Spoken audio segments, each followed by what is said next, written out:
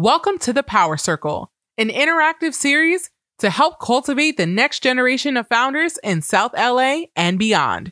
Each month, we invite early-stage Black and Latinx founders to share their startup journey and challenges and receive feedback from experts in the tech ecosystem in real time.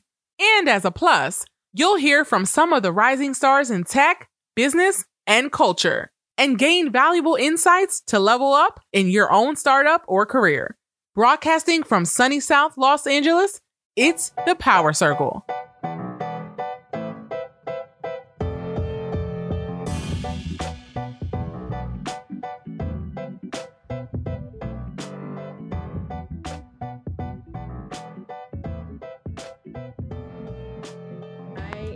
So happy to be here. As Derek mentioned, I'm the founder and CEO of Me Time. It is a emotional wellness platform that helps you think, feel, and work better.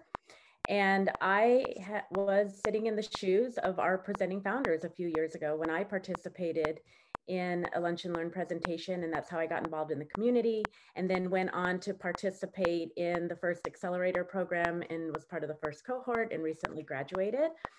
And so I can't say enough good things about this community and how much it's helped me. And it was in that cohort program that I had the opportunity to meet and hear Lori Shao's story. It is incredible, very inspiring as a founder who's out there, bootstrapping and trying to raise money. And so let me go ahead and introduce you to Lori. She is the CEO and founder of Finli, a family-centric enterprise payment platform for neighborhood businesses. Prior to her journey into entrepreneurship, she spent 18 years in financial services and was most recently an executive director at JP Morgan, where she focused on technology and innovation. And she also worked at Silicon Valley Bank and Wells Fargo in a similar capacity. And what truly defines Lori outside of her work is that she is a mother of two. She is a first-generation immigrant, a karaoke enthusiast, and a self-proclaimed chef. Me too, Lori, by the way. So Lori, welcome. Thank you for being here. Thank you so much for having me. And I'm just like, wow, thank you for that introduction. I wasn't expecting it. Since there's so much has changed since the last time I was here with the Plug in LA team, and I think the elephant in the room is COVID, right? And so for Finli, when we're focusing on small businesses, and we were in private beta, and we're a very early stage company, my last day at JP Morgan was literally April 1st, 2019, and then all of this happened. As soon as we were about to launch to the public, it was March of this year. And that's when everything shut down. And you can imagine our customer base, small businesses, not even small, medium-sized business, but small neighborhood businesses that are like the daycare centers, the karate schools, the language academies. Not only were their doors closed, but they were struggling to put food on the table. And at that time, we're like, crap. Like, what do we tell our investors? I just hired a couple of people, I don't have the capital or the money to even think about. So at that time, it was not about, okay, let's grow. I have like this whole 12-month roadmap in place, right? In my mind. And also just like, everybody's been vetted, everybody's on board. And then when COVID happened and shelter in place happened, you can imagine the complete utter disruption.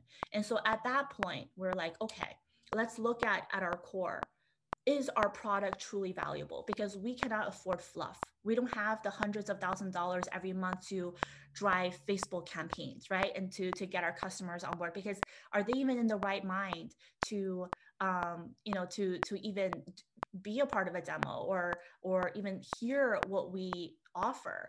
And so at that point, it was pretty much sink or swim for us. We're like, if we have truly a valuable product that can add value to our community right now. And so we proceeded to test, and it was pretty successful, because my goal for 2020 was to onboard 50 schools. And by June, we were at 80 schools. And by, August, we were like close to 200 schools, and we spent $0 acquiring them. And as you can imagine, when we're a back-end software, we pretty much have to uproot their entire operational inefficiencies, from invoicing to, digital presence to, pretty much their entire reconciliation and AR endeavors. And it's very intrusive. So we're able to do that without any customer acquisition dollars.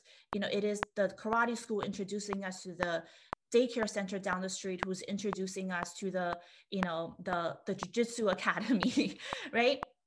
And for that, it signaled to us, okay, our product is truly valuable. So this is the right time to actually go out there and acquire customers. Because previously, if you think about it, we can spend money in acquiring customers, but what if they come in and our product was subpar and then we lose them? How many X of marketing dollars do we need to spend to bring them back? It's going to be really hard. So then at that point, we're thinking, okay, clearly we have a product that works. We have a product that people need, not that people want, but people absolutely need.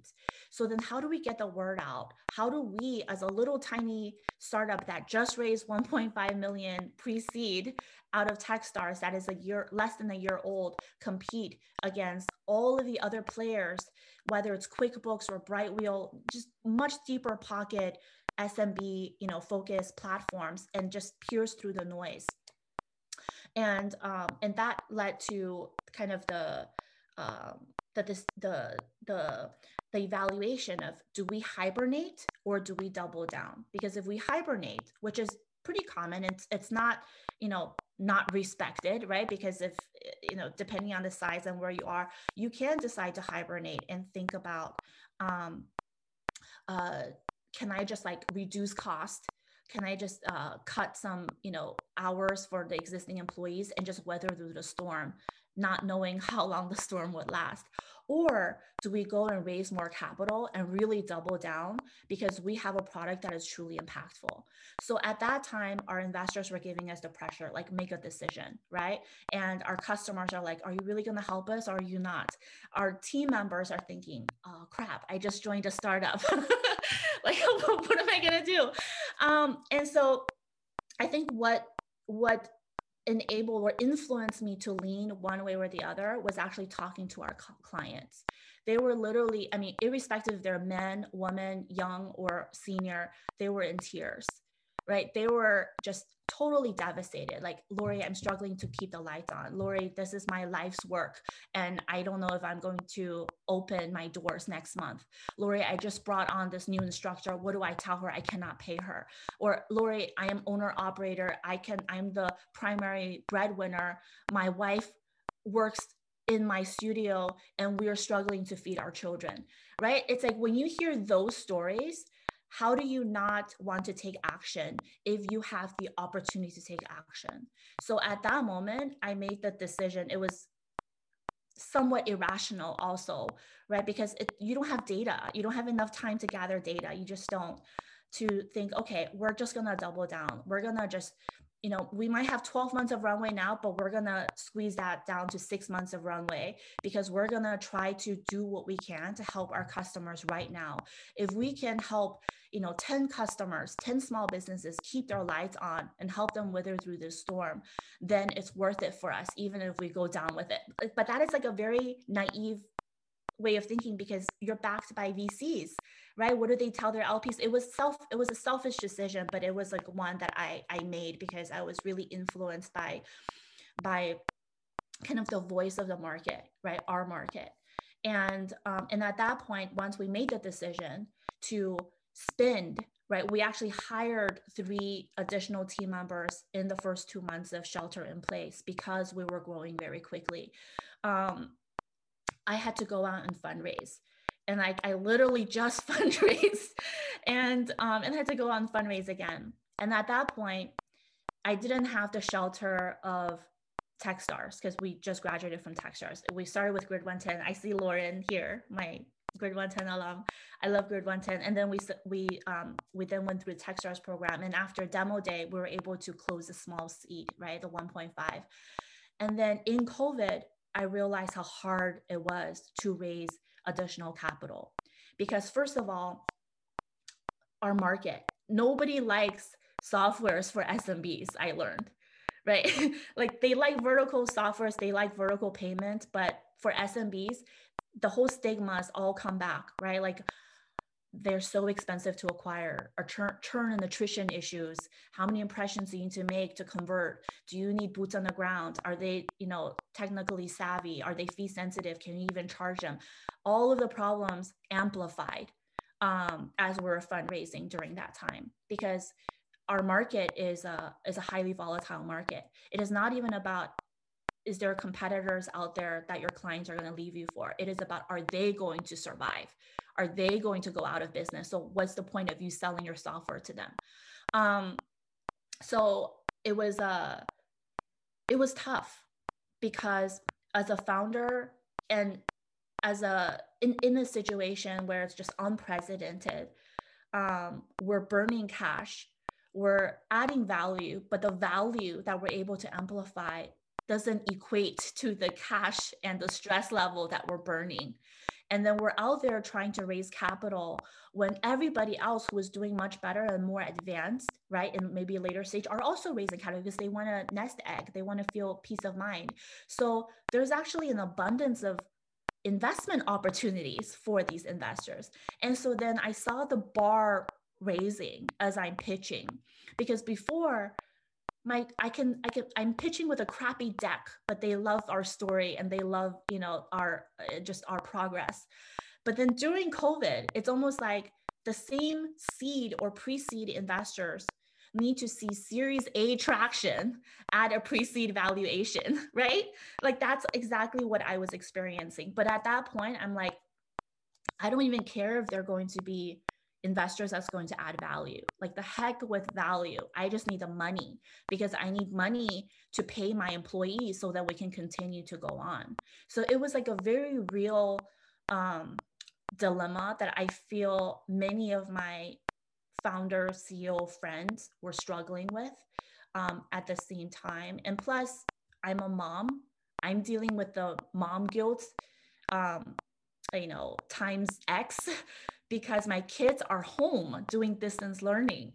They're in kindergarten, first grade, respectively, and you cannot bribe them with things to be in front of a computer to do virtual classes all day. They're, and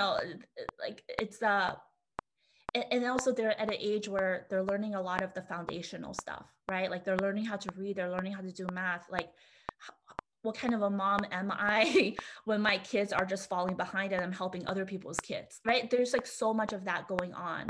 And then my husband is also an entrepreneur, but he's a bit more mature. He's been at it for 10 years plus.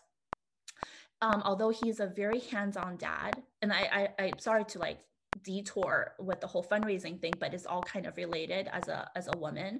When my husband and I were first in the beginning with shelter in place, it was not even discussed. It was almost expected that I'm the one to stay home and supervise the kids, even though I'm also working. And he is too, but he's like a very hands-on dad. He is like dad, mom. He's like plays so many roles. I feel like I am not surprised to see the statistic of like 700 some thousand women left the workforce during shelter in place. Like I am not surprised with that, because in our household, of course, I'm going to be the better one to supervise my kids with their curriculum. Of course, I'm going to be the one to make sure that they eat their lunch and eat their snacks, right? Like I wouldn't even want my husband to do that, because he's going to just like, they're all going to just eat pizza, breakfast, lunch, and dinner, if that was the case. And so the stress level was very, very high. And to deal with, the new team members that have trusted in this vision and believed in this vision. Because every time when my COO tells me, hey, Lori, so-and-so just accepted an offer, in my mind, my first instinct is always, really? Like I'm happy, but I'm also surprised.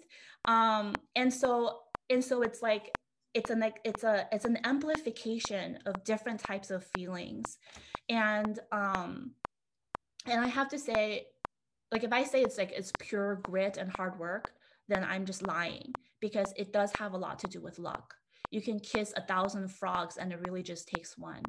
And I met this amazing investor, Mac Ventures, Adrian Finti, who is the former mayor of DC and just like really well connected and just very, very helpful. Like just want to invest in companies that have a social impact in small businesses and underrepresented communities. And as soon as we met, like we spoke for much longer than our allotted time. And within the first week, I met their entire team. And then within 2 weeks, we executed the safe docs. And it was like it was by far the easiest conversation I've had, because it just felt right, you know, on both sides. It was like the stars aligned, but I had to just deal with, I can't even count how many no's before I met him. And I'm really thankful for our existing VCs and advisors who reached out to him and just like pushed for us, pushed for the meeting. And then even during the due diligence process, really spoke highly about why they believe in our little company and the impact that we were to make in the future state. So it was a lot of components all coming together, and all the puzzle pieces kind of just fit. And I have to say that it's really a combination of luck and grit, because there were so many occasions pretty much on a daily basis that I'm just thinking, my corporate job, how stable was that? We have childcare. I didn't have to like reduce my salary. Like, also within, I would say like the first month in, I reached out to our HR person. I'm just like, can you just like zero out my salary, like without telling anybody else, because I was just trying to do whatever I can to extend our runway, right? And it was really just like sink or swim and just all in. And you think about what if you fail? What do you say? Like I actually had those thoughts, like what do I say to my team, if we just have 1 month of runway left and we have to close and there's a date of where we're shut down? Like, what do I say to them? What do I say to our customers that believed in us and migrated from another platform to us, right? Like, what do I say to our investors? I just lost all your money so quickly. It was terrifying. So I want to stop there. Like, I don't want it to be like like one of those chats, but that's what happened. And I don't have the answers or any of the answers. I just kind of just have this really quick and trying journey during COVID. And I'm open to kind of any questions you may have. I'm completely candid and an open book. So thank you for sharing that story. Your story, having heard the first fundraising story and now this one, is like a suspenseful, cliffhanging thriller of a movie, honestly. So thank you for sharing. If you have any questions, please put them in the chat. I'll go ahead and kick it off with one. With being a CEO, founder, and when you're in fundraising mode, how much time is spent on the fundraising versus the business part and the day-to-day? Like, see, I feel like I'm just a very lucky person, because at that point I had a team and I had my COO who pretty much kept the lights on, because fundraising definitely consumed a lot of my time, but more importantly, it consumed a lot of my energy. It was this dark cloud lingering. And even if I had blocks of free time, I feel like I was emotionally paralyzed. I can't think strategically about our sales strategy or like this customer roadmap, because in my mind, I'm thinking, why are we even talking about it? We could shut down next week, right? And so it's like, I couldn't get myself to be fully present. And that's the truth. I was, although I had the time, but I was just not emotionally there until we met the right investors, until we, we're able to see the wire in our account. Then it was like this burden that was lifted. It's like, okay, we can survive and we can do the things that we want to do. And then I'm just a lot more clear. Really the capital is what drives a lot. Like, initially before I started to fundraise, I'm just like, it's the idea, it's the execution, it's the distribution, like it's all of that stuff. But at the end of the day, I really do understand now why people say as a CEO, your job is to make sure you keep the lights on for your own company, right? Like you make sure you have money in the bank, because every single thing that we want to do requires money. And if we didn't have money, then we're done. So to answer your question, I was very, very, I was present, but not present. I was, and if it wasn't not for my COO, I think we would just be paused.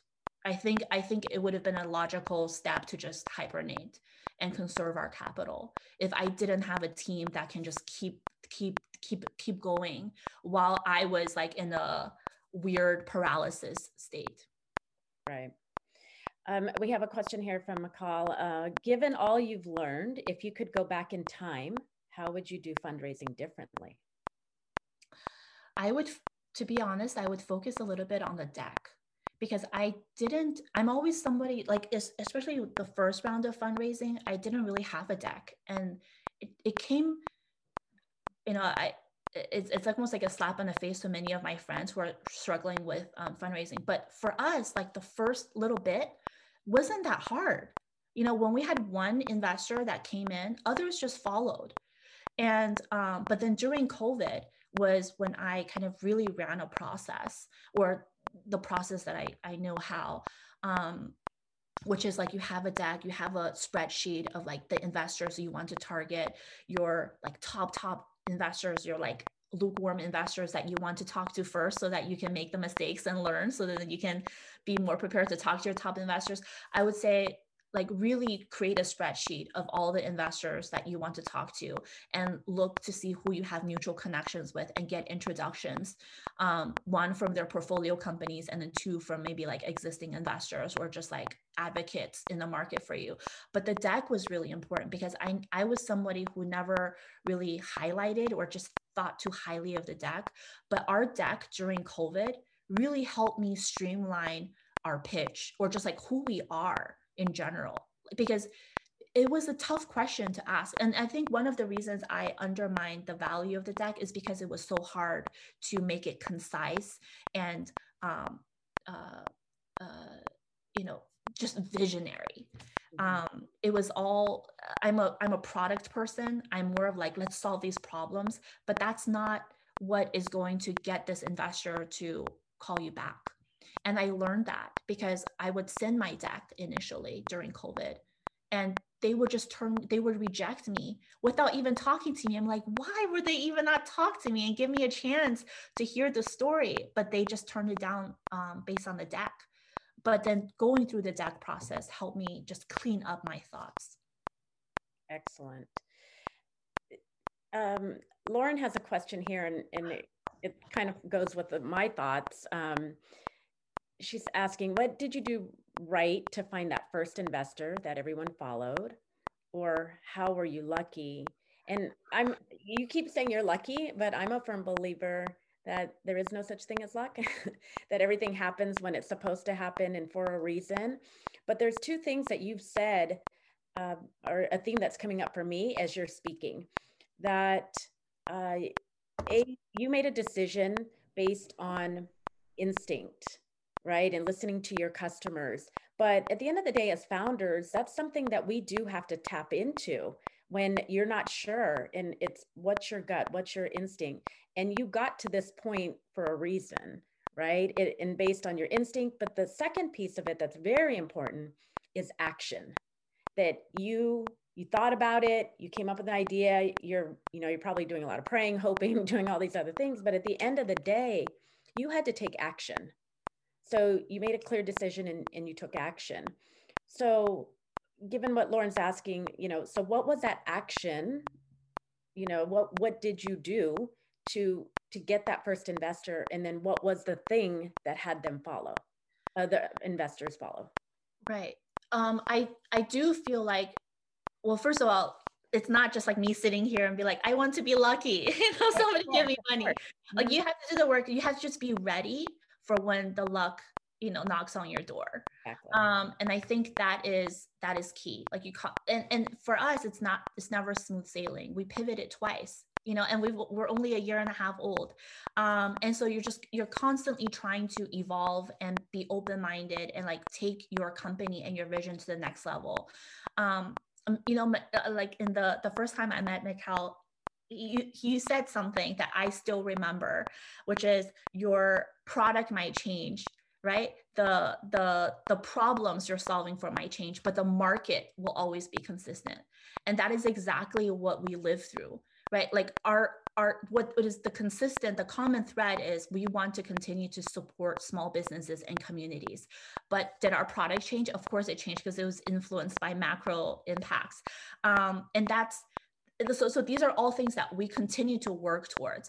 But I would say, if we didn't get into Grid 110, we probably wouldn't have met Anna Barber from Techstars. If I didn't meet Anna Barber from Techstars, I probably wouldn't have met Edwin, who is an associate at Core Innovation Capital, in one of the office hours. And if I didn't, if my kid, that day was the day that I was having problems with childcare. So I actually had to take one of my sons to work with me in Techstars office. And my son was just banging on the glass door while I was having my 20-minute talk with Edwin from Core Innovation Capital. And he was like, oh, I used to go to work with my mom too. So I feel you. And, it's like, there's so many things that just like happen. If I was just not in the right mindset, if I was just pitching like my normal pitch to him, maybe we didn't connect.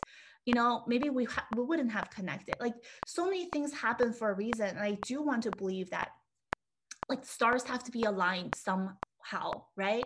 For all these people to meet at the right time, and for you to be prepared to say the right things and take the right actions. So I would say, I don't want to dismiss that like luck have something to do with it, but definitely good work or just hard work has to be there. And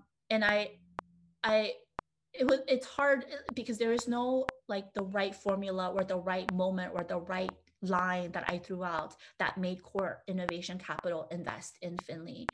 It was me talking to Aryan, the general partner at Core, in their office. And he just asked me, tell me about yourself. And I was very, I was just very open. I was very sincere. And I conveyed to him like why I'm the right person to do this, not only because I know how to build this technology, but I also feel passionate about this space that we are looking to disrupt. And I hope that you can support me in this effort. And I don't know which part resonated with him, right? I really do not know, but they ended up investing. And there were so many people, like investors I met through the process, and they all said, I love what you're doing and I will invest, but they're just at the sidelines. And sometimes it just takes that one to lean in and everybody else would just come with, right? And that first was Core Innovation for us. And it was and to be perfectly frank, I don't know, but I know that I was very sincere. And I was very sincere. I was very factual, and I stood my ground because it was not an easy conversation. If any of you have spoken to Ariane before, but yeah, I love that, and it really just sounds, like you're standing in the power of you, your authenticity, your passion, and just being true to who you are. And I love the part about having your son there and beating down the window. I was mortified. I was like, oh my goodness, we only have 20 minutes. Yeah, I had that same experience as a mother when my daughter was young and had to bring her to work, and she was having a meltdown. But that's life as a mom, as a working mom, as a career mom. And That's the truth. So Mike brings up a really great question, and I had some thoughts around this as well. And it's about leadership. And in terms of leading your team through a global pandemic, with all the interference that you were facing, you were dealing with a lot, right? You're exactly what your clients are going through, your customers are going through. You were going through it too, Yeah. right? And so you're wrestling with all of this. So how did you balance how much you share with your team for the sake of transparency? Because clearly you're a very transparent person, and having them, buy into it versus protecting them from unnecessary panic. And that is a fine line as a founder, as a leader, that you have to walk. And there's a certain amount of loneliness that you feel when you're in that role, because how much do you share? You have to motivate and inspire, but you want to be honest and transparent and keep the ship moving forward. Yeah. And I want to answer that by saying, through that process, I realized why many investors don't want to invest in solo founders, because it is very lonely. And if I didn't have my COO who I can confide to, and he also have transparency in like how much money we have in the bank, how are we reducing burn, how do we extend our runway. You have to have at least one person that who just get what you're dealing with. And internally I had him, but then I also have this network of other female founders. We're all Asian, first generation female founders, very similar, stories and very similar stage in companies. And we're all kind of struggling with the same thing. And sometimes like that is also helpful. Like you just need somebody stronger at some given point to lean on. And so then when it comes to sharing with your team, I am a very transparent person, but there are certain things that, you don't share, like how much money you have in the bank. What is, how much month you have left, right? What can you do and not do because you are cash constrained, at what level. And the stress factors are not something, those that I'm experiencing or feeling like I'm imploding, I am not imparting that upon my team. Instead, I have to really understand them and think about why they joined us. What is their motivation to join Finli? Is it because they want to work for a startup so they can learn more? Is it because they just like also want to impact small businesses? Is it because, through their upbringing, they experience similar issues and they see Finli as an opportunity for them to jump on a bandwagon so that we can solve for these problems together as a team? Like really dig into the core. And I was also fortunate to have a small team. We're a team of 11. So I have, at that point I had bi-weekly one-on-ones with every single member to check in. I mean, we had a team member who, her husband's mom was diagnosed with COVID. Like there's so many issues, like, and when we're engaging in a virtual way, there is no sense of crossing that line of like professional life and personal life. Like you're encroaching upon everyone's personal life on a daily basis. And so it's really to show that you care, and that most importantly, you know why they're here and they know why you are here. And we all collectively know where we're trying to go as a team. And it's going to be hard, right? Because my issues are like, okay, fundraising, we need to keep the lights on. But their issues are not easy either. It's like, oh, I need to acquire customers for Finli. I need to grow and hit my metrics like X over X, over this month. Or, we have so much technical debt. Like, how do I, tape and glue stuff behind the scenes so that we can continue to function to support our new customers? Like every single person on Finli have their own struggles.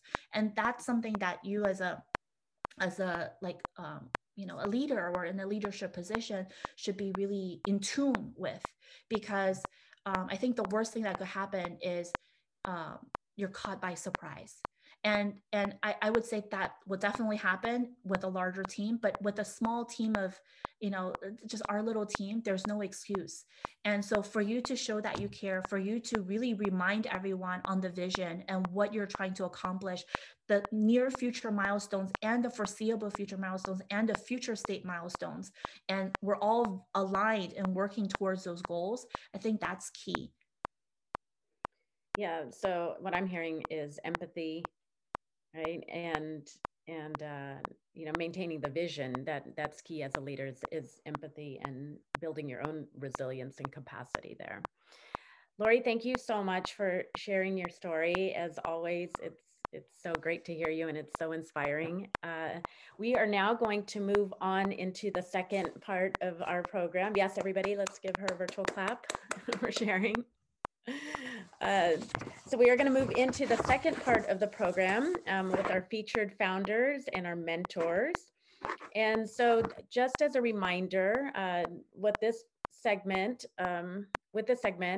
we are creating a safe space for the founders. And so confidentiality is key here in what they're going to be sharing.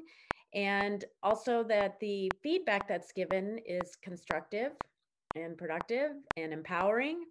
And we want it to be impactful so they can take action on it, when they get back to their office.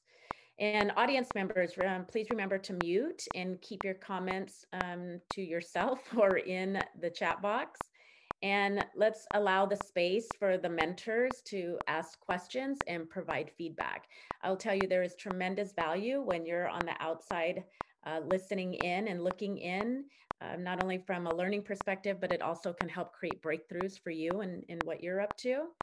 And remember that the goal here is to help the founders workshop and set strategies for their business to be a success.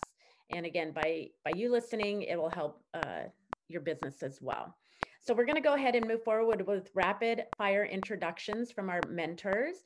So mentors, when I call your name, please tell us who you are, what company you represent, and why you are excited to be here and be a part of this community. So Lori, since you kicked it off, let's go ahead and just start with you as our first mentor.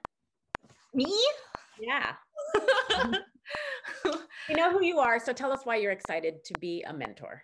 Yeah, I'm super stoked to be a mentor because, and many of you know, like I didn't come from, an environment or an upbringing where I had a network of people that I can lean on. And I feel like earlier when Remy said, oh, she's been in financial services 18 years, it is really 18 years that were just like a waste because I feel like if I had a family member, if I had a friend, if I had somebody who is an entrepreneur and is like, Lori, there's other options for you. The reason why you're hopping job to job and not happy is because you're climbing up the wrong tree. Like you're actually a problem solver too, and you'll be really happy if you just like start your own business.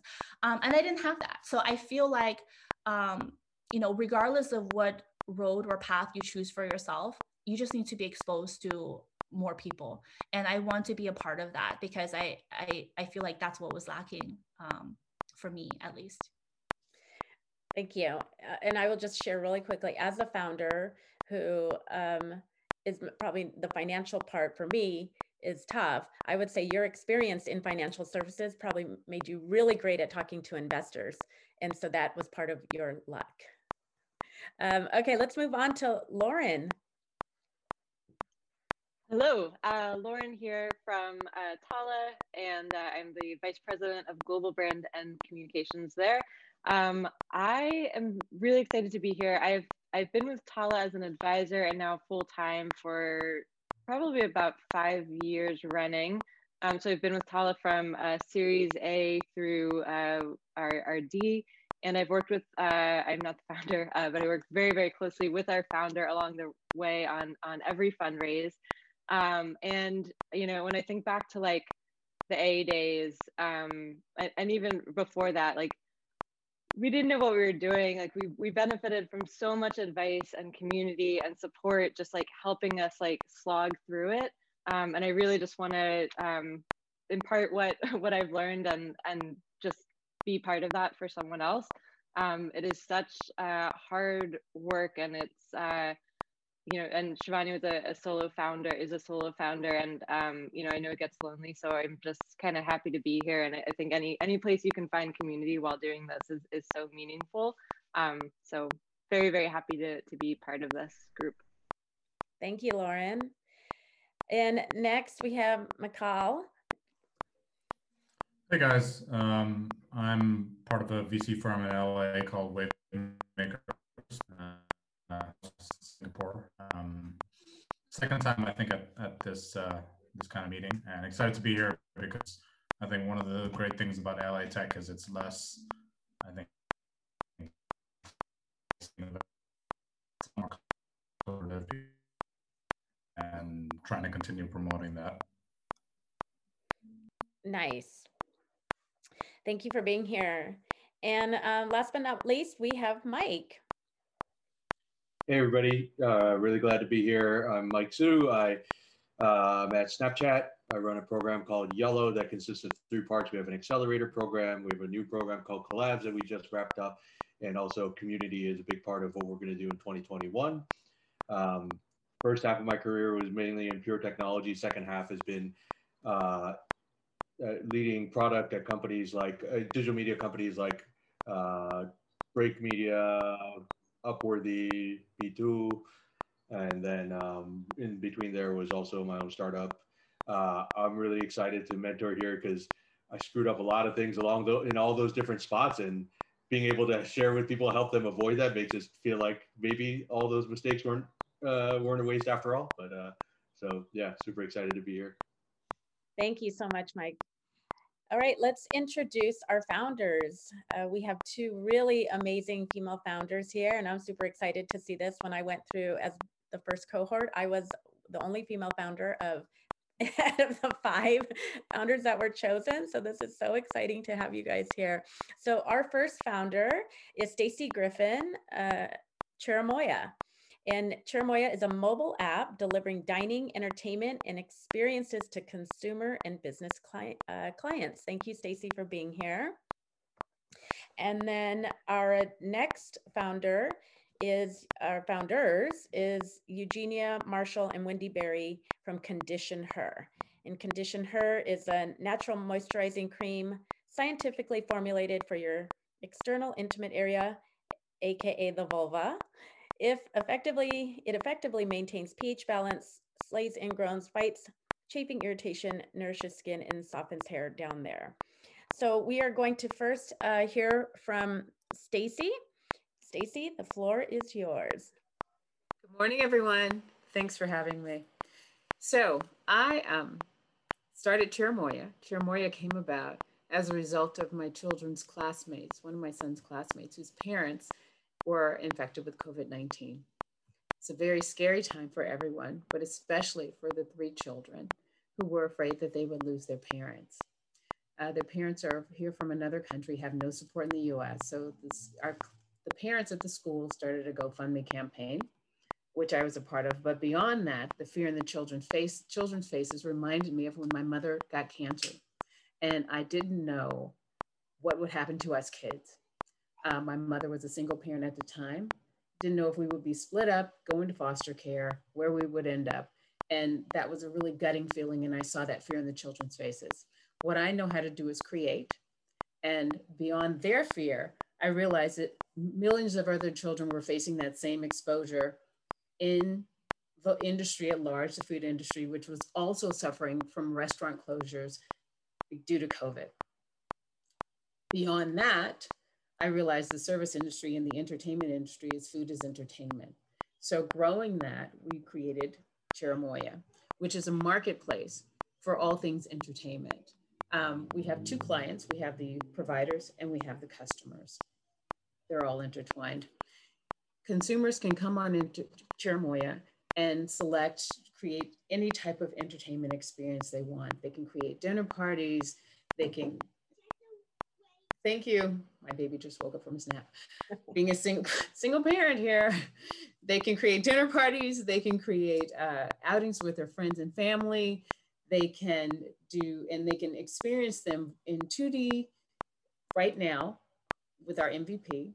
And later on, they'll be able to experience them through virtual reality augmented reality, and convergent reality, which puts you in a space at home with no additional equipment necessary, where you can do it kind of like Tom Cruise in Minority Report, where you can go into your experience and have it. Additionally, we believe that people matter. So this whole thing is people-centric. We believe in preserving ecosystems. So restaurants will not have to lay off their employees. The employees can deliver the food to the home. It's set up, the back end coordinates all of the food deliveries. It coordinates the schedules. It takes the guesswork out of planning for people, because that's a pain point for users, is trying to get together. I don't know how many of you try to get together with your friends. And the issue is trying to coordinate everyone's schedule. Whether you're here in one state, your friends are in another, if you agree to have dinner together and do it on our platform, everybody does it at the same time, but you have to agree, one person has to agree to eat earlier or later. But when you schedule it, you put in any options of time. I'm probably not explaining this great anyway. You choose a time and a date options. Our platform, put in your friends' phone numbers. Our platform coordinates the time and the date with your friends and sends you back their preference. You choose based on that time and preference. You choose your restaurant options. You choose the menu. Everything gets sent out to your friends with itineraries. If you're the host, you pay. The rest, the back end takes care of all of that. It sends all of your friends itineraries with a QR code. All of your food is delivered to your home synchronistically. You all dial into the platform, you experience everything together.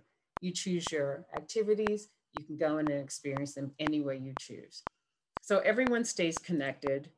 We're about people staying tethered, improving their mental well-being, because people are disconnected right now and people want to stay together.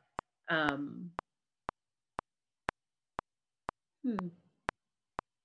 having mental block. I'm having mental block. In any event,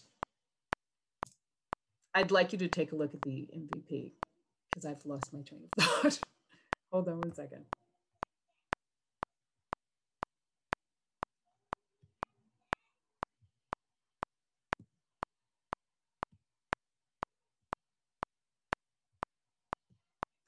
So let's take it for a drive, folks. So it's a digital experience you create with your friends and family. You can book online, you can schedule. Right now, you're able to schedule movie nights with your friends and games with your friends. You can do a Netflix party.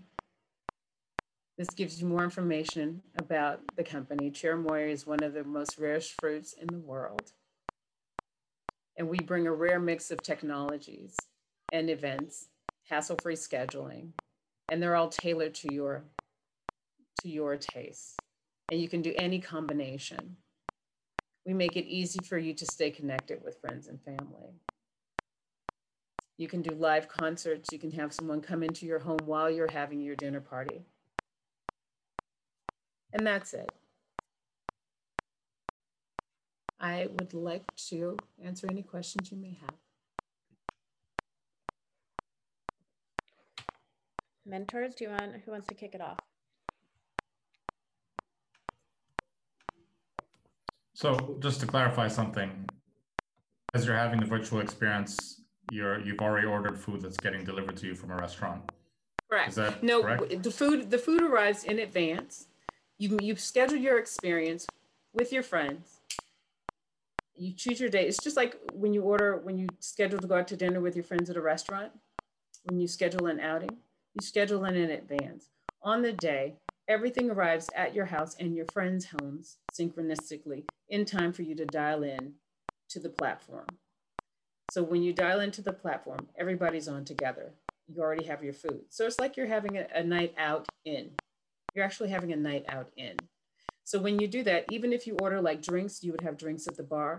Then the bartender comes in, he joins you on the platform. If you ordered your drinks pre-mix, then you just have your cocktail hour with the bartender. If you ordered your drinks unmixed, then you have a mixology session with the bartender live. You can do it 2D, virtually augmented. Well, not right now, but when we go big. Right now, it's just basic. So yes. And so the video chat happens via something like Zoom, or you have your own video conferencing? Right now, it's happening platform? via Zoom. It's via Zoom or Google Meets because we're doing our beta MVP. So it's just literally minimal. But later on, we'll have our own. This all sounds very fun. One question I had was to what extent can users shape their own experiences, or are the experiences kind of pre-made? Okay. No, you can shape everything. And once the user uses the platform enough, the intelligence kind of knows what you like, and then they'll start suggesting events for you, and it's suggesting packages for you because it learns your behavior. Very cool. And quick follow-up question to that, on the like provider side,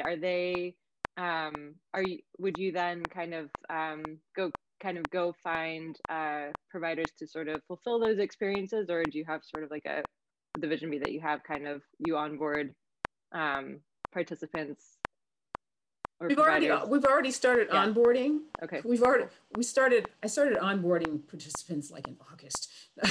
So before we had it built out, I started interviewing, talking to participants. So we have wine, we have wineries already. We have wineries, we have cigar bars, we have game companies, we have virtual reality. Like right now we've partnered with HTC. Well, we partnered with several companies to build their technology into our back end so it runs smoothly.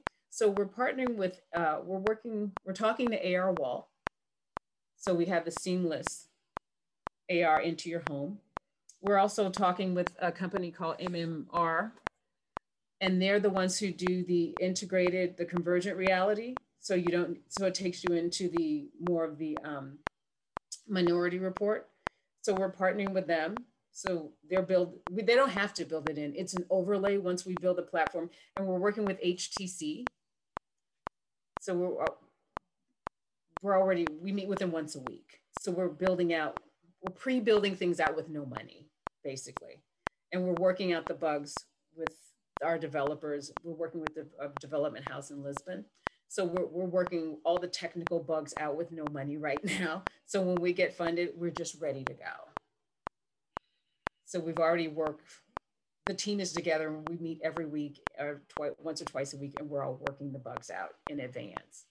And we've already onboarded vendors, and none of that's on the MVP because we feel it's best not to just put that out there.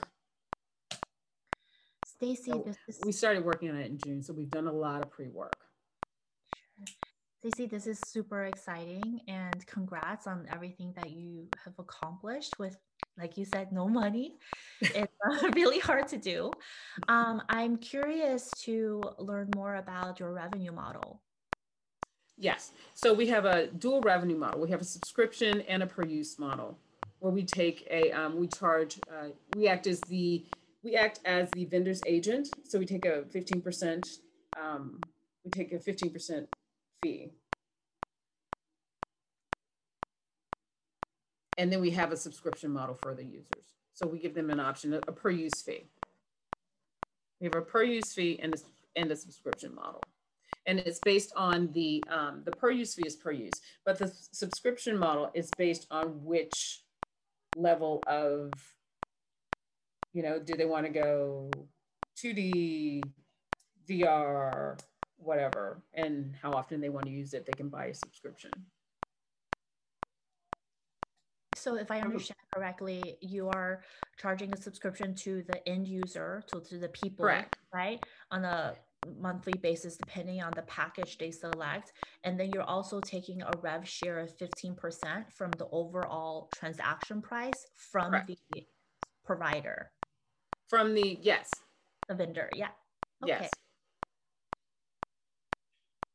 And if you could only pick one thing, first of all, like I love this. Like, you know, you're solving a problem, definitely top of mind right now, and this feeling of bringing community together. Um, and what I love about it is also you're trying to make it a little bit more efficient things that people are already trying to do, which Correct. is really valuable. We're just amalgamating everything in one place. Yeah. So I guess for both the end user as well as the vendors, if you could only boil it down to like, this is the most important thing we're solving for them, what would you say is like the thing? Like, oh, this is what Access. Chimoya is doing. Okay. I think well, I don't know that it could be one thing. It's kind of like access and ease of use. It's like marketplace. It's a marketplace. So it's like access and ease of use. It's like everything in one place. Access, ease of use. It's like two things. It's like access and ease of use. It's like accessibility. It's like it makes it like a no-brainer for you. It's like kind of like when you want something, here it is. It's like, where do you go to find everything? Here it is. It's kind of like, you know, when you want to go shopping, where do you go? I'm going to Amazon. You know, it's when I want to go buy something, it's like, I'll go to Amazon. I can get it, they can deliver it, and I don't have to think about it. So I have a question, but more like a comment. Have you, because right now, how you're maybe acquiring customers is, you know, you can maybe take advantage of the current situation. Hey, COVID, and that's what we're doing. Right. We're acquiring customers because all of our vendors have customers. So we're going to take it right now. It makes more sense to take advantage of their existing customers and then piggyback on that and then build on it. Sure. But how do you think about the future state when, you know, the vaccination is out, and do you see that this is a new normal? Or no, this is not the new normal, and this is built for post-COVID, because what we do then, we're solving the problem of ease of use. And when people still hate scheduling and getting together with friends. So what this does, it's like we still take care of all your scheduling issues. We still allow you to come in, find out what you want to do, you can still come in, schedule it, pay for it, get everything organized, give you the QR code, and then you can go to where you want to go, show them QR code on your phone, and everything's already scheduled, paid for. All your friends are already organized. Everybody knows where they're going, what they're going to do. They still have it on their phone. They all show up. Here we are. Bob's your uncle.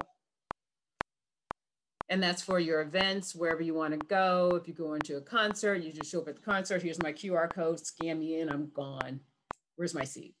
You know, where's my seat? I'm going to the theater, meeting my friends, my husband and wife. We're going to the theater. We scheduled our tickets. Here we are. Where's our seat? We're going to dinner. We're going to a concert afterward. We're going to dinner. We're going to a movie afterwards. Where's our seat? It's like, show me where I'm going. Sorry. Didn't mean to cut you off. I'm sorry. Oh, okay. I was just going to say, building on that point a little, just in terms of the user need and kind of the opportunity, you know, one thing we've thought a lot about in our businesses are what are the needs or the gaps in the market that COVID accelerated? So maybe, you know, there's things that we're doing in COVID that we didn't used to do before, but some of them are very good things, and you know, things that COVID has actually maybe made better or opened up as a new normal or possibility. And one thing I think a lot about with the way you're describing your product is, you know, this idea of connecting virtually. I think, sure, I'd much rather like just go for a drink at the bar down the street in person when that opportunity allows. But one really fun experience I've had is connecting with people not in my physical community. For whatever reason, I was not doing that pre-COVID, and now I am. You know, I'm having all kinds of like virtual happy hours with college friends that live all over the country that I haven't seen. I don't know why we started doing this during COVID, but we're doing it now, and we might want to do it after COVID too, because we don't live in the same place. And so this idea of like creating these sort of bespoke virtual experiences, I think is really cool and exciting, and maybe something to lean into as you're thinking about. I think there's something very much to access and coordination, but also just this idea of just improving the the online experiences that we're having, so that, because that's going to be something that may exist post-COVID also. And what about people that you haven't thought of in like decades? That's what I'm finding. People that are reaching out to each other who haven't thought about each other in decades. It's like, and they're trying to get together. And I had one gentleman in our focus group. He was like, I reached out to a friend from he was like 50, and he reached out to a friend from 5th grade, which was weird. He goes, and then we were on the phone, and then we had nothing to do. So this would have been great, So we're looking at positioning this as we have several different, in doing our client model and creating who's our client, we have several different models because we have our gamer client, we have our fine dining client who wants to be able to have that dinner party experience, who typically has high-end dinner parties. And then we have that client who brings the chef into the home, and has that experience. And then they're like, okay, well, I can still kind of have that, but I want to use it to bring an entertainer into my home. So we have that experience. And then we have the person who is in the restaurant who is used to, maybe has the chef while they're dining, has the chef come to their table. But then you look at the demographics of people, and then we say people who typically demographically and ethnically wouldn't have a lot of experiences will be exposed to a whole new menu of things because it's there at their fingertips, and they can say, oh, maybe I'd like to try this. And then we have vendors who ethnically and demographically aren't exposed, don't have the exposure to it financially, don't have the exposure to new markets. We're bringing them in and giving them exposure to whole new markets. And that is really important to me, to open up new markets to companies who wouldn't necessarily have that exposure. We have products in the liquor area where we want to have liquor tastings. We're offering liquor tastings that there's small companies who make great products who don't have the opportunity to get their products out because they don't have the funding or wherever. We can put this on the platform and just open them up. I have a cigar bar that's awesome, and you have very few cigar bars that are owned by people of color or Black people. And this guy has his cigar bar is awesome. So he was one of the first ones to onboard. So, giving people opportunity to have a huge market exposure is really important. So Stacy, just to piggyback off of Lauren's comment, have you considered, and this is something that Finli actually did, because when we help our schools migrate offline classes to online, we naively thought their customers would follow, and they didn't. So then we had to think creatively on how to drive revenue for them. So then what we did was we actually promoted these classes, right, or your experiences to corporate teams, because they have a budget, but they no longer can do the happy hours. Yes. They no longer, but they also need to help with remote work and also engagement. And then what we learned is, the consumers, the reason they dropped off is because they were all very much price sensitive, right? Especially in this tumultuous time. Whereas large corporates, that was not the case. So within 1 month, we onboarded 21 large corporates to our platform that actually purchase our services for their employees. I think that's an interesting avenue to explore, especially when you're in the MVP stage, because they also want to help local businesses, and they have a bit more leeway when it comes to that too. Also in terms of the quality of your technology, they can actually they're less critical of it than the consumer. One of our one of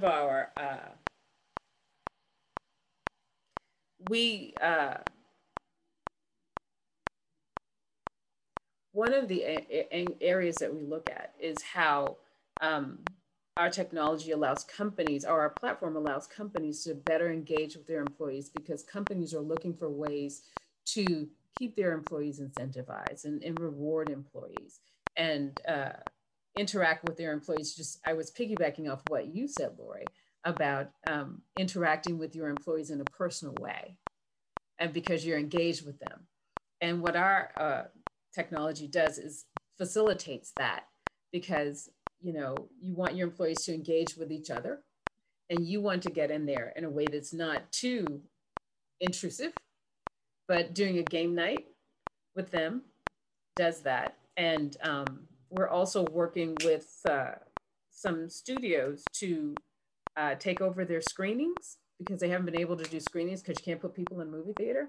But we, let me show you just a second of this. Let me see, where is it? Oh, hold on one second. I can show you 1 second of what we're doing with Vive.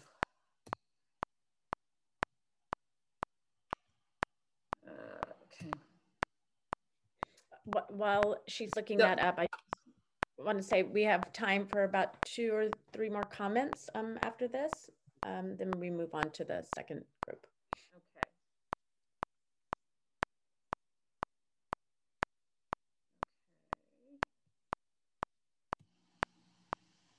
Okay.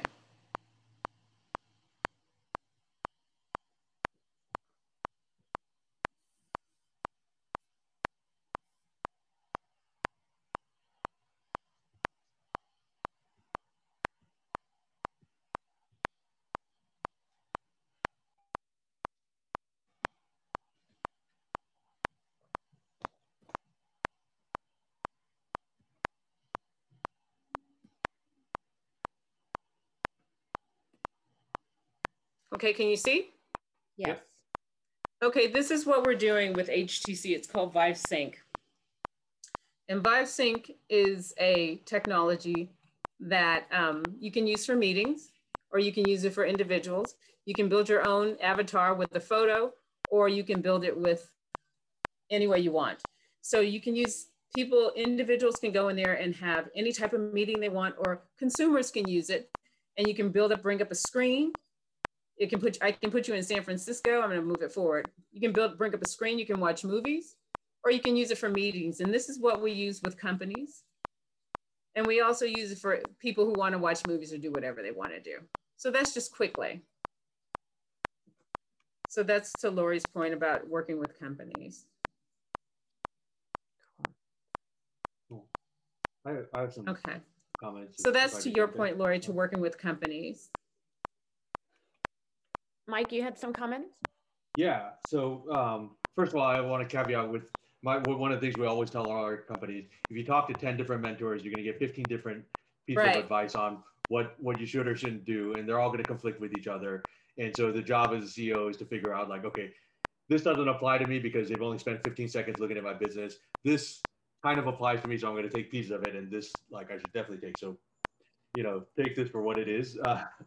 But I think two concepts I want to push on. One, I think, is the idea. I know there's like this end state of a bunch of diversity of services you want to offer. But I think early on is really trying to focus on, you won't be able to solve all of the different problems well. And what I would really strongly consider is, like, what is, like, if it's dinner parties, if it's the VR thing, if it's, escape rooms, like, which of it is the one you want to solve really well, right? Like, Amazon is Amazon today, but Amazon began with selling books. We can solve this book problem. And along the way, we solved some infrastructure problems and all these, how to go to market and how to, build algorithms. That could apply to all these other products. And so, but I think figuring out, like, one genre, whether it's, alcohol or food or, would really help your team also figure out how to really hone in on building the experience. And, like, for example, when I went to the website, the first thing I see is VR. And I was like, oh, okay, there's a VR company. And then there's, like, different things. And so it's harder, like, and then that didn't really match with when you were saying what we want to be as a marketplace.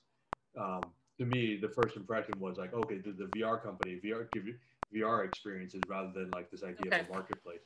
And I think even there, thinking about the idea of a marketplace is, then your advantage has to be like, oh, we're going to have all the things in the marketplace, which is really, really hard to do with, like, low budget and, like, a small, nimble team.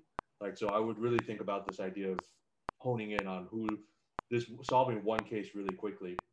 And then on the execution side, then is to also think about like doing non-scalable things. I think Y Combinator talks about this a lot, and just because they both IPO'd this week, like Airbnb, literally the founders would go into their listings and go do the photographs themselves, which is like the least scalable thing ever. Or like DoorDash, they delivered in Palo Alto, and they didn't set up any systems. They would take the order, they would call them in, and the restaurant eventually was like, hey, you keep buying big orders from us, like, are you really hungry? And they're like, no, we're trying this delivery service.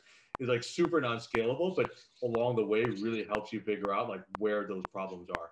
Like, is the thing you need to build like a reservation system that's a missing piece, or is it like integration in the back end, or is it we did that UI?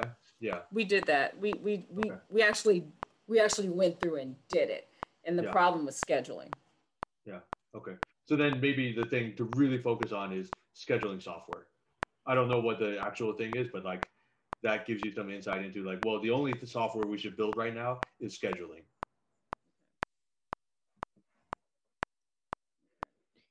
All right. Any other comments before we wrap up? Thank you. No. Okay. We'll of course share information. So if anybody has anything, afterthoughts, they can share with Stacy. One thing that came to mind for me, Stacy, was the online dating world and long distance dating. And if you think about it right now, the dating world is a challenge because of COVID. And I know Bumble is a female founded company, and they're offering different things, promos and things to kind of help, get people to, be able to communicate and chat and experience each other. And so I think this is a perfect opportunity to create. Never thought of that. Thank you. Never thought of that. I can focus for you on that one. Thank you. Yes. All right. Thank you so much, Stacy, for sharing. Thank you, mentors, for your feedback for her. Everybody give her a round of applause for presenting. I know what it's like to be in that seat. And let's move on to our second founders here. Eugenia Marshall and Wendy Berry from Condition Her, and with a natural moisturizing product for our female lady parts.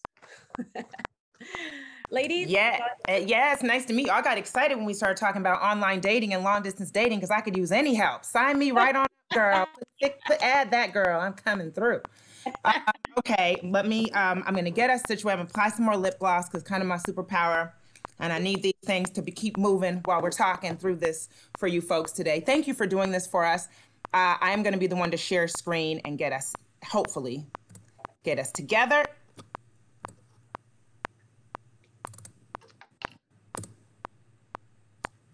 Woo. All right. And with that, I do believe we're ready to work. Eugenia, you ready on your end? Yes, I'm ready. All right, well, let's get it. Here we go. So good morning, everyone. My name is Eugenia Marshall, and I am the Director of Training and Compliance for NKSFB, which is one of the largest business management firms in the world. And I am an employed entrepreneur. I have two amazing children, a daughter at TSU and a son at Auburn University. And Eugenia is my bestie. I am Wendy Roseberry, also an employed entrepreneur. I've spent the last 10 years of my life working in television marketing at Warner Brothers. Just got a promotion last week, which is like, yay, but then kind of sucks as an entrepreneur because I'm trying to, leave a little bit. But anyway, super excited about that. I too am the mother of a 24-year-old college grad who's finding his way. And Eugenia and I aren't just besties, we're business besties because together we are the co-founders of Condition Her Moisturizing Cream, okay? We are on a mission to save vulvas worldwide, okay? We want to give women the map to maintain the WAP. And if you don't know what the WAP is, I need you to just do a little Googling. We're not going to go into that. But I can tell you what the map is. The map for us is moisturized and pH balanced. That's what we're giving you to help you maintain that WAP, okay? And so where did such a crazy idea come from? Only one of the best places for ideas to come to women. Hello, girls' night happy hour. Lots of rosé for me, a gin and Tanqueray. Thank you very much. So the story is, I was dating long distance, and this particular brother, let's just say, he preferred a little more hair than the 2-finger landing strip that I was keeping. He was a little more 70s bushish. So that like took me into a frenzy. And we were visiting in Chicago, and I went to drinks with the girls. I was like, ladies, what am I gonna do? I guess I gotta go back to doing what I did in my teenage days. And the table was like, well, what was that, Wendy? I said, well, I moisturized and conditioned that, shampooed. I was like, so the question became at the table, so have any of you ever used your hair shampoo or conditioner on your pubes? And so the laughter erupted because, the rosé was kicking in. But then the little confessions came out, the little hands came up. It's like, yeah, I used to do that in my teenage days, early 20s. Yeah, I used to do that. And so it's like, why were you doing it? I thought I was softening my pubes. Then someone raised their hand and said, well, I use hair conditioner in that area to shave with. So the fact remained that we were all doing it, but it wasn't safe at all. So that led to a 7-year journey for us to get our brand here, because we realized that women, including myself, were using unsafe, unhealthy products, ingredients in that area. And, there's lots of things that we have right in our bathroom today that we think, oh yeah, I'm lotioning up, I can lotion everything. And it's not safe for that particular area. That vulva area, the external part and internal part, is very sensitive. And we must not only watch what we're putting like in our body in terms of the foods we eat, but what are we putting on our body? And the key phrase here is that everything that's natural is not safe for your body. So 7 years ago, we came up with this crazy idea, literally the night of drinks. And it's after we met our biochemist 4 years ago, and we are happy to introduce Condition Her. It is a daily use moisturizing cream, scientifically formulated for your external intimate area, which we know as the vulva. I think it's a very sexy word. We don't use it often enough.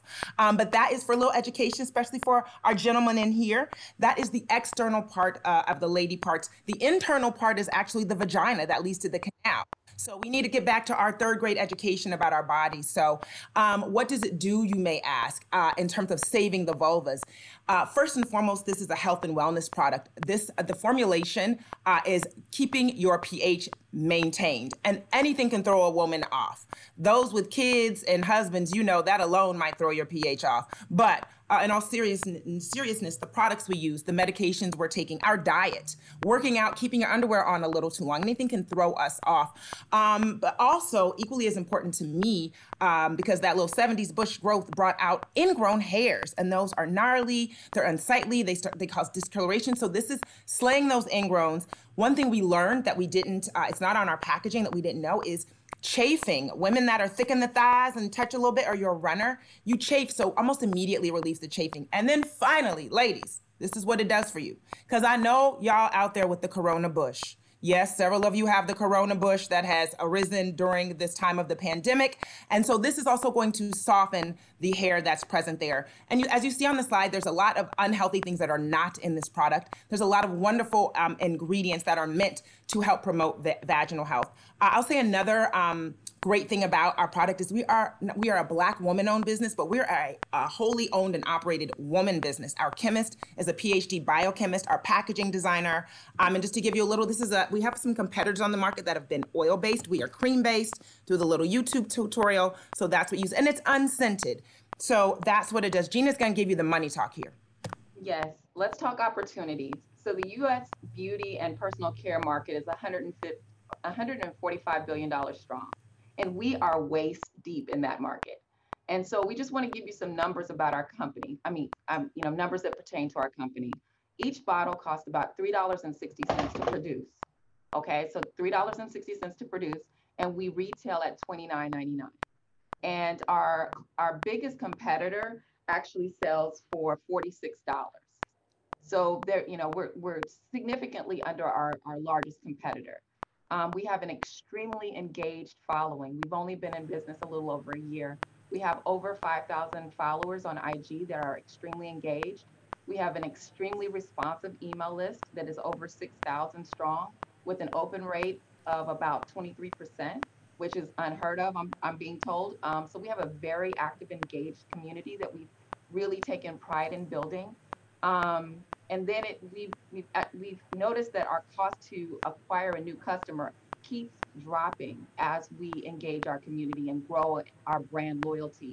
So our cost to acquire a new customer is about $4.50. But at this point, our biggest weakness is capital. Our original order was for 6,000 units. We bootstrapped up until this point, but our next order has to be 10,000 units, which is presenting an issue. So we have a capital issue, and in addition to that, we need more marketing dollars because we've done everything ourselves up until this point. Marketing dollars really make a huge difference for our brand at this point. So the next big challenge is, like I said, making that order. However, it presents another opportunity because in our next order, we're going to actually create another product, which is called Condition Him. Because one of the things that we found in this journey is that our product not only works for her, it works for him. Most men struggle with ingrown hairs on their necks, and then they have the coarse hair of their beard. So the cream actually works really well for that area. So we're having it reformulated for men, and we will bring that to the table when we bring our second round. So that's huge for us. And as you can see, we have lots of other products that we want to bring to the table because this is definitely going to be a lifestyle brand. Right. And let's be clear. So for him, for the gentleman in the room, that's going to be a beard and neck cream. Listen, where you use it, it's up to you. They're using it everywhere anyway. But the big question is, does it work? And the answer is yes. And we're coming up on our time. I want to read 2 testimonials so you kind of get a sense. This is coming from Victoria Smith from New York. She's been a repeat purchaser. I want to say we launched this brand after these 7 years, last June of 2019. So we're just over a year old. I think we left that out. So Victoria's comment was, great product. I have always had a lot of ingrowns, even with 10 years of regular waxing. And I just thought that's the way it is. After 2 weeks of using Condition Her, there is significant improvement. Even my waxing esthetician noticed. There's also still plenty left in the tube. Thank you. I'm really a fan, and I think you have something, and what you're doing is great. And then second, this is from a man that we just got last week. I'm a guy, but I tried some of my wife's Condition Her cream when I got really bad chafing on my thighs after a long run. It worked like a charm to heal it up, and now I put some on before every run, and the chafing has never returned. As a physician, I think this product is great, and that came from Dr. James Mangan, hematologist and oncologist at UC San Diego Health. So that's the answer. It works. And as we close out, what's our why? We're just passionate about this. After 7 years of trying to figure this out, finally meeting a chemist in the jacuzzi 4 years ago and getting it to market in June, we're passionate. The product works. And for us, success really equals generational wealth, equity, access, and opportunity, not only for us, but for our families and our community. So with that, we want to thank you for your time, your interest and energy, and we'll leave you with saying that Condition Her is simply the best care for down there. Thanks, guys.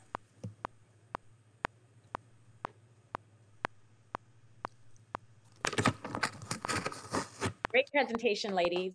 Love the energy and the passion. All right, mentors. Ooh, that's this coffee. Thanks, girl. That was our first time, so yes. It's the very first time we've ever done this. Fire! Good job. Yeah. Well, I'll jump in. I've got a couple of questions. One, I think the gross margins are great for an e-commerce product. For 90%, that's very difficult to do. So that's great. I'm sensing a bit of tension between the brand and then product range over time, right? You're aspiring to grow into a lot of different products across men and women. How do you build a brand that's cohesive, that doesn't sort of fragment across all those products over time? You stick to the lifestyle of who the brand was made for. When you look at all of those extensions, and I can bring that back up if you need to see, when we look at who our customer is, those are all things that fit that customer really in an intimate way. Your pajamas, your underwear. And we wanted to one-stop the whole family because our chemist is so amazing. We thought, since the men are already using it on their face, they're actually using it on their pubes as well. We thought, why not do a diaper rash cream so that mom can know she's confident and that this product works for her. Some of our biggest customers have eczema, sebaceous cysts, super sensitive skin. Our youngest customer is the 7-year-old that chafes. And so we were like, we can one stop. What else goes along with that? Anything that has to do, listen, this is about self-care. And for so long, self-care has meant like, get your nails done, go get a massage. And over the last, I'd say 5 years, it's extended into this intimate care. So we're really encouraging men and women to have an intimate care regimen. And so we're providing the products to that, everything from candles, things that kind of make you feel good. So there's not like we went from conditioner cream to like car seats. Everything as you see kind of fit in this whole lifestyle of a person that would use our brand. Hope that answered your question. Okay. Can I add one little thing? One of the things that we've had to do is we've had to build a community, right? So we do these live sessions on the weekend called Conversations, which is an extension of the brand as well. Because one of the things you have to do is in order to buy a cream that you put on your vulva from 2 women that you don't know, is you have to trust them. And so what we've noticed is the reason why our open rate is so high and why people actually, respond when we post is because they trust us. We've built that trust. And I think that also extends to the brand extension. I'll piggyback on that with Eugenia. The Conversations is something that we planned last year to launch this year as a podcast and to talk about how COVID impacted us. That definitely pushed us into like, we're a 1 SKU brand. We can't post on our social this little cute little tube. As cute as our designer Kendra Dandy did this, we can't do that every day. We need to like talk to them. So Conversations had been this weekly chat on Sundays where we've had real estate agents. We've had, men, women. We've had a sex worker because OnlyFans was a big thing. And everyone's like, really, what is it? We've had a preacher's wife on that felt like there needs to be more education, feminine health education with the saints. Because, she said the praise and, she calls that the V in virtue. And she said praise and worship must go forth in the bedroom with her and the pastor. So she wanted to keep that. And she was the one with the sebaceous cyst and spoke out about it. So I think when like I said, and extending the Conversations allowed us to create this community. And then let's also speak on it. The death of George Floyd, what we will say is that we did not reveal ourselves as the owners of this brand until Blackout Tuesday. As Black women, I've worked with several prestige brands. I spent several years in my 20s working at Fred Siegel, which is high-end, real estate. I understand prestige brands. And so we opted not to show our faces because the reality is that we are still a very racist country. And we'd have to get past the fact that we're Black women to even legitimize the fact that we may have come up with a product to work. And so it wasn't until Blackout Tuesday that we revealed who we were, and that really just started to, again, at this point, people are buying and supporting us because they like us and who we are. And then it's just like a huge celebration to have a product that actually works. Wendy and Eugenia, I love the story and I love the product. Thank you. So congratulations on the early success. I am curious about the defensibility of your product. How proprietary is it? Can another femtech with deeper pockets develop something similar? What is your thought on that? Great question. And the answer would be no. Our chemist is world-renowned. And just to be transparent, we make and manufacture in Turkey. Our chemist is the head of biochemistry at the university. And I hope I'm saying this correct, Yeditepe. We are going to move into 2021 to actually patent our product because there are ingredients of hers that exist in the product that are patented. They are her patents. She owns several.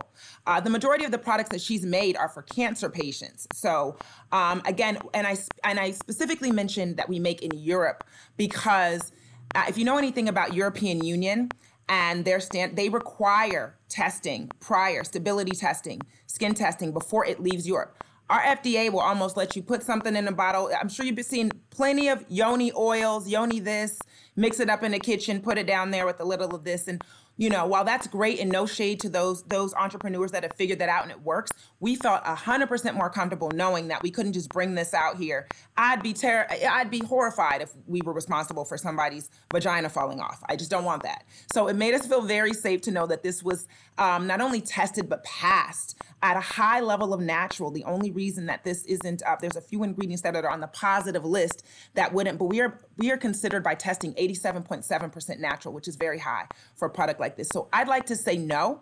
I'd also like to acknowledge that we are not the first to be in this market in terms of intimate moisturizing. There's a brand called Fur that beat us to market about 4 years ago. They're a pubic hair oil. Oil penetrates the skin differently. It sits differently. They make no claims of maintaining pH balance and things of that nature. So there's a lot of differentiating factors for us already, but our formula is definitely one that I just like to say, you can't touch this in the words of good old MC Hammer. And we're working with our attorney actually brought that up because as you can see, we've had like a ton of growth in the last year. And so we recently brought on a badass woman to represent us. And that's one of the first things that she talks about because as a business manager, we're trademarked. I know that the IP is important, but we didn't think that we could patent because there were things in the formula that are already patented. And she brought it to our attention that yes, we can. So that's something that's on the slate, but we need more, we're going to have to work on that capital because that is definitely something that we want to do early next year. So awesome presentation. Love the energy. And actually you sharing the story about George Floyd actually kind of helped contextualize some of my initial reaction was I went to this because prior to this, I went to the site and it seemed very clean and sort of like almost like a spa-like, like, oh, this is it. And then when you guys presented, there was so much personality, right? And so I was like, how do we bring, there's kind of, I guess, a couple of different ways to approach building a brand like this. And obviously recognizing I'm a dude, so I just take it for whatever it's worth. But like, one is to like just not talk about it and like sort of like you see the Cialis or Viagra commercial. They're like, oh, we're just like a couple looking at the sunset. And by the way, like this is a product, so you're like really just selling this general like and avoiding the topic, or just leading into it the way when I hear you all talk about it is like, here's what a vulva is, and here's what this is the difference between vulva and vagina, and like and just like that to me like felt so different than like the way any of these other products in market in general are talked about. And so to me, that's like a big advantage. And like, I love the idea that you guys are thinking about, podcast content and community as a way to, build evangelism in, because I think ultimately, even if the formula is defensible, because of the personality that you all have, you have the opportunity to create this idea of community. And once people are bought into community, you actually they're going to be more loyal to that. Even if Amazon comes in, they're going to be like, well, screw that. I'm rolling with Wendy and Eugenia. Like, like screw Amazon. Like, cause, and that's where I think, so I think there's certainly opportunity. I would consider evolving the brand, even just like what you present on the page, to reflect more of this sort of like unabashed, like, and I love the idea of self-care. Earlier you mentioned self-care as sort of the unifying factor. Like, if you can dig into that a little bit deeper, and how do we like talk about self-care? How is that different, and sort of this like, I don't care, like this, like I love the idea, like had a couple of drinks and we made this, this is how this came up. Like, this is our lifestyle. This is the woman that's bought into condition her. And eventually the guy who buys into condition him is like, this is the lifestyle. This is how we think about life. This is how we think about self-care. And it's not like this, pretty spa, like sort of, new age music in the background. Is like, how do we have frank conversations? How do we have a couple of drinks to talk about this? Like, and so I feel like there's so much of that ingredient. I would love to see that more in how you're representing the brand. Mike, you are spot on, first of all. Thank you for recognizing that.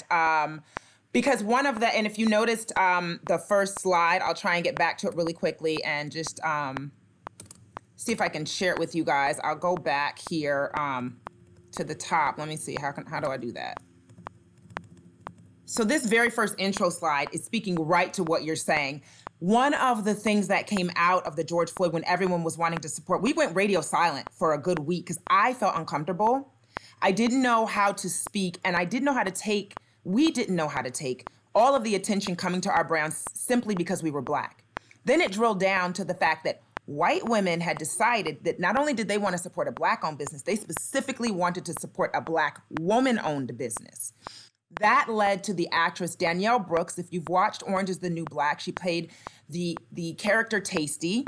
We ended up on her, listed as number 1 on her list of top 50 small Black-owned businesses to support. That caught the attention of a beauty agency in New York called Schoolhouse New York. They work with major brands, prestige brands that you've seen in Sephora, Bloomies, Barney's. They decided that their give back as a company was going to allocate 1,000 hours of marketing time to 10 companies at 100 each. We were one of the recipients. So for the last 2 to 3 months, we've been working with Schoolhouse to do exactly what you said, rebrand that website. It was very safe. And this slide here is one of the slides that they've come back. So that's giving you a little bit of the zhuzh and kind of the fly, the textures, the skin tones, the lips, the sexy, a little bit about it. And that we are headed there. And so you're absolutely right. And one of the things I will speak to men, and this came from a guy friend of mine, we want to make sure we're always speaking about this, where when a man sees this too, because the initial question from men when we started talking about this, when we tried to go get money, like most of the men are in the VC world. So how do you ask a man for money for a coochie conditioner? So after the embarrassment wore off, their first question was like, well, is it edible? So strictly sexual. So I had to really reprogram them to health and wellness. And then even though health and wellness, a guy, what I realized in talking to guy friends is guys don't want to see this sitting on your bathroom counter and think Monistat. Like when you see Monistat on a woman's counter or under the counter, you're like, ooh, what's wrong? Whereas the crazy thing is, because of the way that it was marketed, when men see Summer's Eve or some sort of douche, there's even been rappers that rap about douche it like it's a thing, and that's not great for women's pH at all. So we wanted men and women to see this and be like, we want you to be like, yeah, my girl is taking care of it. My girl is popping. That yoni, that vulva is popping. You know what I mean? Everything's healthy in there and not like, ooh, what's a problem? So you're right. There wasn't a lot of sexying it up. And one thing that we were remiss is that from the beginning, from the very first day that we decided to do this as a business, we incorporated a charitable component. That's called Support Her.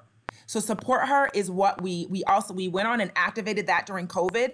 So 30% of our sales for several months went directly to estheticians that had been closed during COVID and didn't have income. So we were able to award 3 estheticians at least $300 each and more. And we kind of had to stop and transition out because several of them, they were across states and they were opening up at different times. So we kind of phased out. But Support Her is our charitable component, and it will go along with anything that we do as a give back or education. You also see Recondition Her pop up in the future on our site as just a resource and referral for us to share information about other women-owned brands. Our education piece, we are not doctors and we're not gynecologists. We are 2 women with vulvas and vajayjays that want to keep them as they are, especially as we're knee-deep in these 40s and everything's changing shapes and forms. This is great for women in the perimenopausal space like us and women in the menopausal, because everything drying out internally affects you externally. So my own gynecologist, the president of the California Medical Board are all huge supporters of this brand and what it does for women of all ages. I'll tap into one of the things that we learned when we worked with Schoolhouse is, as you can see, Wendy and I are very much yin and yang. So, and then we're best friends. We have so much connectivity between us. It's like ridiculous. We've been friends for over 20 years. So I can tell what she's thinking by the way her face scrunches up. And what they noticed when they were doing our interviews is they said that people would relate to us. And when they said that, we start, one of the things we've done in the last couple of months is we've hired a full-time publicist. Because when we're able to be on a podcast or anything visual and people can see the interaction between Wendy and I as founders and friends, they can relate. So, and then, like I said, part of our brand is getting people to trust us. And when they can see the trust and the exchange between us, it's like they want to be our friend. Like they don't like Wendy, they like me, or if they don't they like Wendy, like it's somewhere in the between because we're so different. Who doesn't like me? I'm a Libra. Everybody likes Libras. No, that's why I think absolutely lean into that. Like, first of all, like because honestly, when I was looking at the website before, I was like, oh, okay. I don't know if I could. I might just keep quiet during this one because I don't know how to jump in and say something stupid. But like, you guys, like your presence definitely invites a conversation and makes a brand actually a lot more comfortable and inclusive. I feel like just in the way you talk about it, just you tear the band-aid off and all of a sudden like, okay, well, all right, I can offer Mike, real quick, let me tell you when men start to listen up. When we tell fellas, like, listen, fellas, y'all, you single fellas, all of you guys have a few different partners. You guys know when you switch partner and she has a little different eau de soie, as I call it, a little different scent. And you're telling your boys, man, she got a little scent. That's the pheromones. Sir, no, that's called BV, bacterial vaginosis. That was not a pheromone. Molly, we in danger. The coochie is not kept. So, it was important. It really is important. There's a lot of education for men that we want to do. I stepped into a room on Clubhouse to talk about this the other day. Stage full of men, not one of them knew what the term vulva was. So we literally need to go back and recondition our minds about, we get flagged. We can't even really promote and do a lot of ads between Instagram and Facebook because this little sketch right here apparently is offensive. And we're really, even if we have to, we found a workaround. We want to fight that, but we shouldn't have to find a workaround. That's the point. Especially, no shade to Rihanna, because I love Rihanna, especially when women are in their underwear and bras and panties that are like see-through on Instagram every day. So this is just wonderful. Like Eugene, I'm super nervous. I've been cold and hot. I don't know if it's my hot flashes or what, but this whole process makes me super nervous. So this was a great first entry to doing this. So we're happy to answer anything else. And shout out to Molly for pushing us along. And Mike, just to be honest, the name came from a guy. It did. Condition Her was actually an idea, that came to Wendy's old boss. And so that was actually, a gift. We can't tell who it is. If his wife finds out, she's gonna flip. Man. And then our whole holiday theme, like we're celebrating hoo-ha holidays. And that actually came from a man as well. So it's just really interesting how men have played their role in our journey. Because if I can be frank, the first name at the table, which really started all the laughter, y'all, and I hope we're all adults. But yeah, we were gonna make Shampussy. We were gonna. I hadn't tapped in yet. Yep. Just gonna let y'all know. And that's when I called Gina the next day. She was like, okay, Wendy, okay, bye. Call me when you get back from Chicago. And I went back and I had to tell my boss, and he said, what are you gonna call it? I said, I don't know. He said, go get your credit card out of your purse. And he went to GoDaddy and he typed in conditionher.com. And I said, well, buy Condition Him too. We'll figure that out. And here we are, talking to you guys about vulvas. Who would have? We have time for about one more question or comment from our mentors. Anyone? I can jump in. I mean, I I love this, and I love everything that Mike was saying too, and it had jotted down a lot of that. I think what I was going to suggest was just in the deck and the story, like just to keep leaning into not just the product vision, but the community vision. So some of these ideas around content, what you're seeing from your community, the engagement and commitment, because that is such a moat and such a source of growth. And even product development too. I mean, the Condition Him is obviously like that was a natural evolution of your community, and what else is everyone asking for? Because I think that is, and going back to Mikhail's very first question, what is the thing that ties the products together? I think it's you all and the community you've built. So I'm totally all in on that, and I think it's awesome. And then the other thing I was going to ask and suggest about was PR. Sounds like you're doing that, which is great. Get the story out there and get your faces out there. I think you've got such an amazing story and presence, and that's going to be a huge differentiator, I think, for you as well. Thank you so much. We would love for everyone, including Miss Stacy down here who presented right before us. Thanks for helping knock the nerves off, girl, because I was cold and sweating at the same time. But I'm still sweating and cold. We'd love to gift all of you so that you can try it. Who's this over here? Is it Michael? Is it Michael? Michael, yep. Go on and put it on your beard. We're not going to tell. It's unscented. You will see. My brother uses it. My cousins use it. And so my boyfriend uses it. I told him to follow around. Yeah, but so we will make sure that we get a code over to Molly to share with all of you and get it out to you. So thank you. Awesome, awesome, awesome. So also I'm part of a running group, so thank you for sharing about the chafing, but happy to share and distribute samples, whatever the case may be. Would be codes. happy to share several, give out discount codes, talk to the group, whatever you need. Yeah, and also I shared with you already to check out the Bloomy. They're a marketplace for these types of products. Rebecca, I'd be happy to make an introduction, has already raised money, and I think she'd be a really great community, female founder resource to share the challenges with trying to raise money for a female product. And like I said, she's raised, so she has some connections for you. They have shown us a little love in social, and I was like, oh, Gina, they saw us. So I was sending messages like a crazy lady. So I'm not sure if that was their social person or how far, but that would be wonderful, and really appreciate that offer. Absolutely. Rebecca's amazing, and she's always happy to help. So I'll make that intro for you guys. We are coming up on the end of time. I want to thank everyone for participation, and especially our founders. It's a journey that we're all on, and an overall theme that I got from everybody speaking, and it's so important right now in this day and age and what we're all going through, but is resilience, right? That everybody has resilience, and because we wouldn't be here at this point now and come this far, but we need to lean into that and do the things that are important to help us build our capacity and to increase our resilience.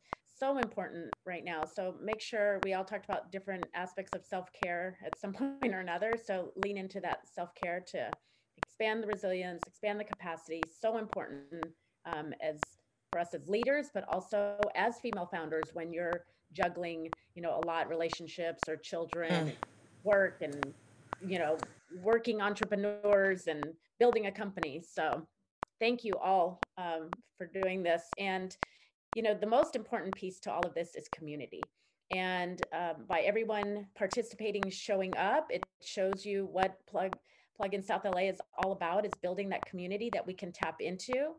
And, leaning on others, and especially when we feel that loneliness that does come with leadership. So remember that we also have a Slack channel that you guys can participate in. We want to make sure that we're encouraging other founders out in the market to come and participate in these series of events that we host. And I will now turn it over to our hosting team. Where are you guys? Molly and Derek taking over. Close us on out. Yes, thank you guys. I can't reiterate enough how grateful we are to be able to bring this group together and to just provide a safe space for founders to connect, to collaborate, to gain this valuable feedback in order to grow and scale your businesses to the success that we want you to achieve. And again, just bringing it back to the community that we're all a part of and that we're building. So thank you so much. And a huge thanks to Remy for being our host for today. And yeah, just to reiterate, I will send another follow-up thank you just to introduce everyone here. So you have the space to be able to connect after, if that works, or if that makes sense for your schedule. And we'll keep these opportunities open monthly. So, maybe we'll see you again at the end of the year to kind of give your next version of the pitch or see where you want further on. And just to encourage your group of community to come and listen in. There's the opportunity to listen as an audience member, and hopefully those that were kind of in that role today were able to gain some feedback and intel to help with your own business. But we want to keep this a community-facing event. We want to help as many people as we can within South LA and the virtual community that we have now. So keep that in mind, and we're so grateful, and anything that we can do to help you guys as you close out for the holidays. If we don't see you before then, have a great holiday season, have a happy new year, and we'll stay in touch. Looking forward to 2021.